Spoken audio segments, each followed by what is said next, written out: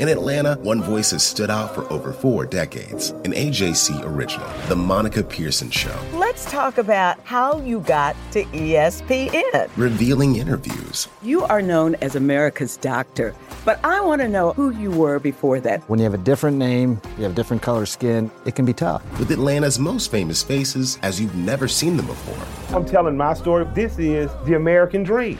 The Monica Pearson Show, streaming now on AJC.com. The Atlanta Journal-Constitution is taking Georgia political coverage to the next level. Now, Georgia's smartest political team is adding Hall of Fame political broadcaster Bill Nigut. I am beyond thrilled to be joining the remarkable political team at the AJC. And with the year that we have unfolding in politics, it's going to be an exciting ride. Read Bill Nigut's expert insight on AJC.com and listen to the Politically Georgia podcast with me, Greg Bluestein. And me, Patricia Murphy. And me, Tia Mitchell. Hear new episodes every weekday. Only from the Atlanta Journal-Constitution. Hey, this is Doug Robertson of the Atlanta Journal-Constitution with today's edition of Southern Fried Soccer. Atlanta United defeated the LA Galaxy 4-0 on Wednesday at Mercedes-Benz Stadium. Joseph Martinez opened the scoring in the 13th minute. Yamil Asad followed in the 60th minute and the 20th minute. And Miguel Almiron rounded out the scoring in the 43rd minute. Asad had assists on those 2 goals as he probably played one of his better games in the red and black this season. The victory pushed Atlanta United to 4th in the East. It's within 2 points of Chicago with a game in hand as it really tries to push for that 3rd or 4th playoff spot so it can get home field advantage in the postseason. I'm joined by Jason Longshore, one of the radio voices for Atlanta United and also the leader of soccer down here. Jason, how are you tonight? Doing well. First half was insane, as they have been here at the Benz quite often. Second half, even the guys who weren't subbed out, I think, kind of got to take a little bit of a breather. Definitely the pace slowed down in the second half. 17 goals in 4 games at Mercedes-Benz Stadium. Is this team rounding into playoff form? Is there still work it needs to do? They're rounding into form right now. Tonight was a little different early on, and Adam Schick and I on the call were talking about it.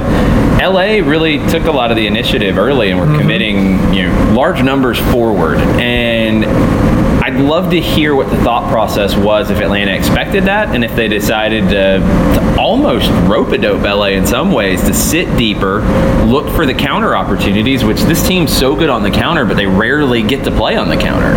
And there were a couple chances before the first goal where it was inches off with a through ball or a ball over the top from connecting, and it just felt like a matter of time. Yeah, I thought the Galaxy played well for the first 12 minutes. They really only had the one good shot by Gio Dos Santos that Guzan pushed over the crossbar, one of those backward pushes with the left hand, I think, over the bar. But they were still bossing the game, and Atlanta United just didn't seem to really have anything going. Like you said, they were off on a few passes. I didn't know if it was fatigue or if they were just off. And then suddenly, they got that first goal, and you don't want to say the Galaxy quit, but when you look at the score sheet and see that 2 more goals happened within 7 minutes, the energy seemed to dissipate from Los Angeles. That's not new this season. It's happened over and over and over again for this team that just is built oddly, really, really oddly, ravaged by injuries, which hasn't helped. But we'll see how they bounce back. What did you think of Assad's performance tonight? Was that the best one you've seen from him this season? Easily the best we've seen of Yamil Asad. WhoScored.com is my go-to for stats and digging deeper into things, and I have never seen this all season long. Yamil Asad with a perfect 10 rating. Oh, wow. 2 goals and 2 assists will do that for you, though. Right. I mean, he was that good tonight. When you start digging into just how influential he was, he had, a lot of Atlanta United's possession. His passing was 80%, which is very high for an attacking player. The assist on the first goal, on the Martinez goal, he just absolutely left Garcia for dead with his dribbling in the box. And it may have been a mistake. It looked like he tried to do something and tripped. That's the thing about Yamil. That's the thing about Yamil is his dribbling. He's not the prototypical player. He doesn't look smooth smooth all the time, but it almost works to his advantage a lot of times. He's so tricky because he's not the fastest. He's not Villalba or Almiron or Martinez in speed.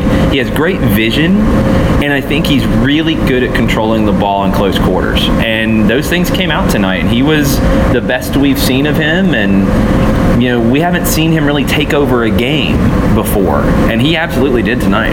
Now, he does, Martino referenced this after the game, he does a lot of things that you don't notice, especially for a midfielder slash kind of forward. And again tonight, I'd have to go back, I don't know if I can do this, I'd have to have somebody from the league office do this, but he again led the team in chances created with 2. He again led the team in tackles with 6. He was tied with actually Chris McCann. And I know he leads the team in this. Fouls 1 in 2. That's something that if you look at their box scores game after game, you're going to see Assad lead or near the leaders in those categories every single time. And we must remind that he is still not a permanent Atlanta United player. He is still on loan. So we're going to have to see what happens in the offseason. I think Atlanta United is going to do whatever they can to get him, but within the structure of the league and designated player money and TAM, it's doable. Interesting to see how it's going to work. It's doable. When you start to look at how it might have to go down, the transfer fee to get him, rumored when he was brought over in the Argentine media, was 1.8 or 2 million. Okay. I've seen both numbers thrown around. That would make him a designated player unless you can spread it over a couple years. It'd at least make him a TAM player. Right. But you have the option with Tito Villalba just being a designated player by a small amount. Right. You have the option of buying him down and making Assad that designated player and Tito becoming a TAM player. You've got some flexibility there. And one of the biggest questions we get consistently on Soccer Down here is, what about Garza? What about Assad? If you have to prioritize one, which one do you prioritize? And for the longest time, I would have said Greg Garza, because left back is more of a premium position. It's harder to find a left back of Greg Garza's ability. But if Yamil Assad can keep playing like this and being this influential, to be the 4th man in the attack and be this influential, I mean, who do you pick to stop right now in this attack? If you commit numbers back for Martinez to shut down those runs, it creates space for Almiron. If you try to clog up the middle, on this field especially, it creates space for Villalba and his speed wide. And then if you try to take out all 3 of them, you're stretched so far, Yamil Assad has acres to work in. Mm-hmm. You can't shut down all 4. It's impossible. Yeah, the one guy that we have barely spoken about, we did once in the beginning, and then you just mentioned him, was Martinez. Scored again, his 17th goal and his 8th goal in the past 4 games. He has only 1 goal off the leader, David Villa of NYCFC. 2 off. Is it 2 off now? 2. Yeah, Villa's on 19. Okay, I thought it was 1. Despite playing half the minutes. It's unreal what he's doing right now. Well, when you start digging into this game, I mean, that's the thing. And it's easy to forget because the second half was pretty boring, to be honest. I mean, the game was done by that point. But you start to look at these numbers. I mean, Martinez made plenty of great runs in the first half. Could have had more. Could have had more opportunities. He had some great runs in the second half, too. He did. And you start to look at the numbers a little deeper. Carlos Carmona, who never gets talked about in this team. Right. Carmona, 96% passing. Mm-hmm. And that's not just on a few. 68 of 71. Mm-hmm. That is incredible to be doing on a regular basis. I mean, he's right around 90% for the season. Mm-hmm. And that's so critical. And that's why when we talked about it after Saturday, with Lorenowitz having to drop into the back line, Carmona forced into a little bit different role, that pairing of Lorenowitz and Carmona, which was not the idea at the beginning of the season, is so critical to building the spine of this team, and it allows the front 4 to do what they do. And it's Carmona, when he can build out of the back and create, the link between the back 5, if you include Jeff in that, and the front 5. Carmona is just absolutely critical, and he leads the pass to the assist so often. Right. And another guy we haven't spoken about was Perez, who came back from his one-game suspension as a result of yellow card accumulation. And I thought he was a beast tonight. He has been locked in his past few games after a couple of rough outings. He's so difficult to get around because he doesn't mind putting your butt on the ground. Mm-hmm. He's got no problem with that whatsoever. But he can play too. That's the thing about him is he can get physical, he can get nasty, he can be that kind of heavy in the back line that you need at times, but he can also play. And I think of the diagonal ball he hit about 60 yards diagonally to Tyrone Mears kind of late in the second half, that if Mears had controlled, he's in. Yeah. That's the other element that Gonzalez Perez brings to the table. And he had 91% passing tonight. Parkhurst, it's a little different because he wasn't under as much pressure, but 78 of 80. I mean, the team was at 90% passing. That's ridiculous in this league, and it's ridiculous for a team at this level to be doing. Well, they were playing, a man up for a while, so that skews it a little bit. It does help, but that is just, it's crazy when you start to dig into how well this team is playing right now. And Jeff Larentowicz was harassing people all over the field, showing no signs of fatigue or energy. Tonight was his 352nd appearance or something like that in Major League Soccer. He's now tied for 10th all time. You wouldn't guess that he's in his 30s watching him run around. Who else? McCann had a very had a tough task tonight with Alessandrini on his side. Handled him for the most part pretty well. Really, the only hiccup Atlanta United had was a tackle by Perez of Alessandrini that I thought he was lucky to not get called a foul on in the first half. It was right outside the box. Yes. He put a hip into him, knocked him down. I guess that the official thought that it was a dive and did not give the foul. And that was what led to everything kind of picking up a notch, because that happened. Then Alessandrini went in late on somebody and picked up a yellow. Then you had the Jermaine Jones incident with Tito Villalba, where we finally got a really good replay on it, because I couldn't tell if it was intentional or not until one replay that was shown on TV where Jones was diving out of the initial tackle from Villalba, and his legs were up to avoid the tackle, and then he kicked at Villalba in the air. It was a pretty impressive karate move, but it was a red card. And Brandon Vasquez received a red card. So y'all understand how this stuff works. Each home game, there is one pool reporter that's allowed to ask the lead official a question about something that occurred during the game. I have to write out the question. The question has to be submitted to the official. The official has to agree to answer it. And then the pool reporter, again me, has to go and hand him the question in person, confirm that I wrote it. Then I get to ask him, and then he gets to answer. I wondered who our pool reporter was. That's awesome. It's a kind of an odd process. But anyway, the answer was he thought it was serious foul play, excessive force on Vasquez. I disagreed, but I'm not a referee. I thought it did deserve a yellow card. I didn't think it deserved a red, but that's neither here nor there. Yeah, so 100% yellow. And I thought it was a silly challenge for Vasquez to make at that stage of the game. There was no need for it. And he invited the possibility of red with how hard he went into it. Just unnecessary at that point. And now he has to sit out one game because it's, I don't think, well, he did say excessive force though.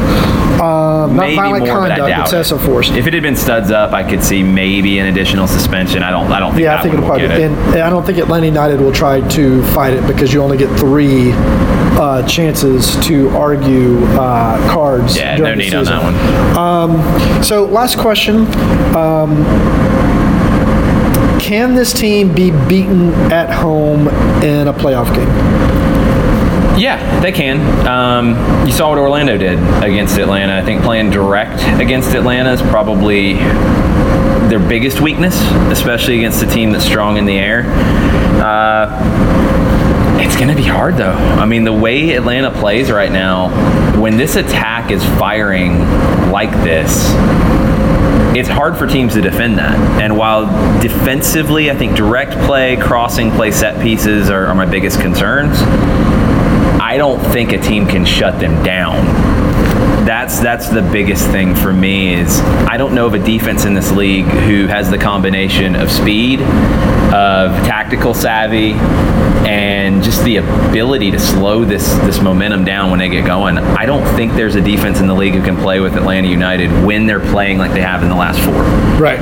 And maybe you can get some goals on them like Orlando did, but Orlando also was near perfect in their attack. Yeah, those were low percentage crosses. Great headers. I mean, great passes, great headers, but low percentage. You could drop that ball 10 times and hit it, and I don't know how many times you're going to put it as perfectly as Orlando City did, to their credit. This field is just perfectly set up for Atlanta United. The wide pitch, the speed of it. I think this team was built to play right here. They're showing it right now in these last 4 games, and I think there's more points to be had here before the season's done. And I don't think any team in the Eastern Conference, including Toronto, wants to get into a must-win situation at the Benz. Right. All right, Jason, tell everybody how they can find you. Follow me on Twitter, Longshoe, Soccer Down Here. We're Monday to Friday, 9 to 11 a.m. at Soccer Down Here on Twitter, and blogtalkradio.com/Soccer Down Here. SiriusXM, if you're listening, I would love to have Soccer Down Here on the radio in that 9 to 11 a.m. slot leading into Jason Davis's show. This is Doug Robertson. You can find me on Twitter at Doug Robertson AJC, on Facebook at Atlanta United News Now, and I hope you'll subscribe to the Southern Fried Soccer podcast on iTunes. Atlanta United returns to action on Sunday, hosting Montreal, which beat Toronto, handed Toronto its first loss at home this season, 5-3. To be fair, Toronto was playing without many of its key players. But Montreal needs to win to keep its slim playoff hopes alive. Atlanta United, of course, needs to keep winning to keep pressure on Chicago and NYCFC to try to get at least a 4th playoff seed in the East. Y'all have a good night, and we will talk to you later. I'm Ernie Suggs, race and culture reporter for the Atlanta Journal-Constitution. And I'm Nedra Ravone, lifestyle columnist. Atlanta has been known as the Black Mecca for so many years, but that means something different to everybody. It means everything to me. I've been living here for 24 years, and I am still amazed at how rich the city's Black culture continues to grow. Every day I wake up, I learn something new. Well, you all can learn something new by subscribing to the Atlanta Journal-Constitution's new newsletter called Unapologetically ATL. It's all about the people, the events, and the entertainment happening in Metro Atlanta that Black people might want to know about. Like historically Black colleges and universities. Atlanta's thriving art scene. And the city's growing neighborhoods. Wherever you live, we want to hear from you. We want to hear what issues are important to you. So subscribe today at www.ajc.com/unapologeticallyatl. Only from the Atlanta Journal-Constitution.